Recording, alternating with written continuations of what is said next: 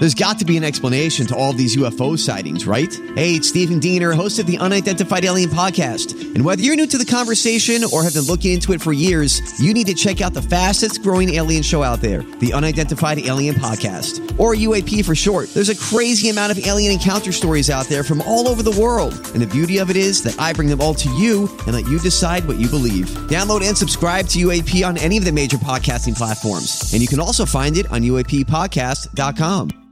Hi, everybody. This is Adriana Trajani. I'm the host of You Are What You Read. I have the privilege of interviewing luminaries of our times about the books that shaped them from childhood until now. We get everybody from Sarah Jessica Parker to Kristen Hanna, Mitch Albom, Susie Essman, Craig Ferguson, Rainn Wilson, Amor Tolls, you name it, they come, they share. New episodes of You Are What You Read drop every Tuesday on Apple, Spotify, or any major streaming platform wherever you listen to your podcasts. We have solid information. The top of the hour means it's time for a Dirt Alert. An up-to-the-minute look at what's going on in the world of entertainment on My Talk 107.1. Tell us some behind-the-scenes stuff. Give us the dirt. Pete Davidson was spotted picking up Kim Kardashian after her private G650 landed at Van Nuys Airport on Sunday afternoon. Kim got in the Mercedes and abruptly grabbed Pete by the head and planted a huge kiss on him. Of course, knowing the paparazzi are all around. As they realized the paparazzi were watching, Pete drove away with Kim chatting away.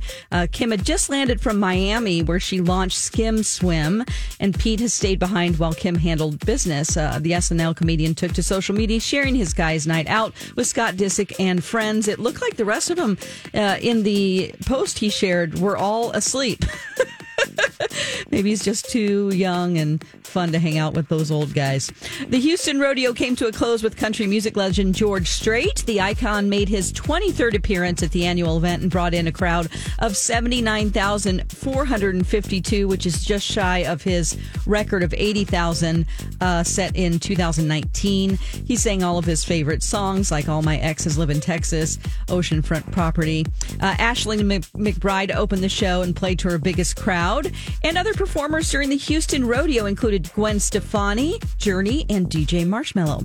And if you have an interest in cherry blossom time in the nation's capital but can't make it to Washington, D.C., this might be the next best thing. People around the world can enjoy watching the cherry blossoms bloom in real time with the return of the hashtag BloomCam.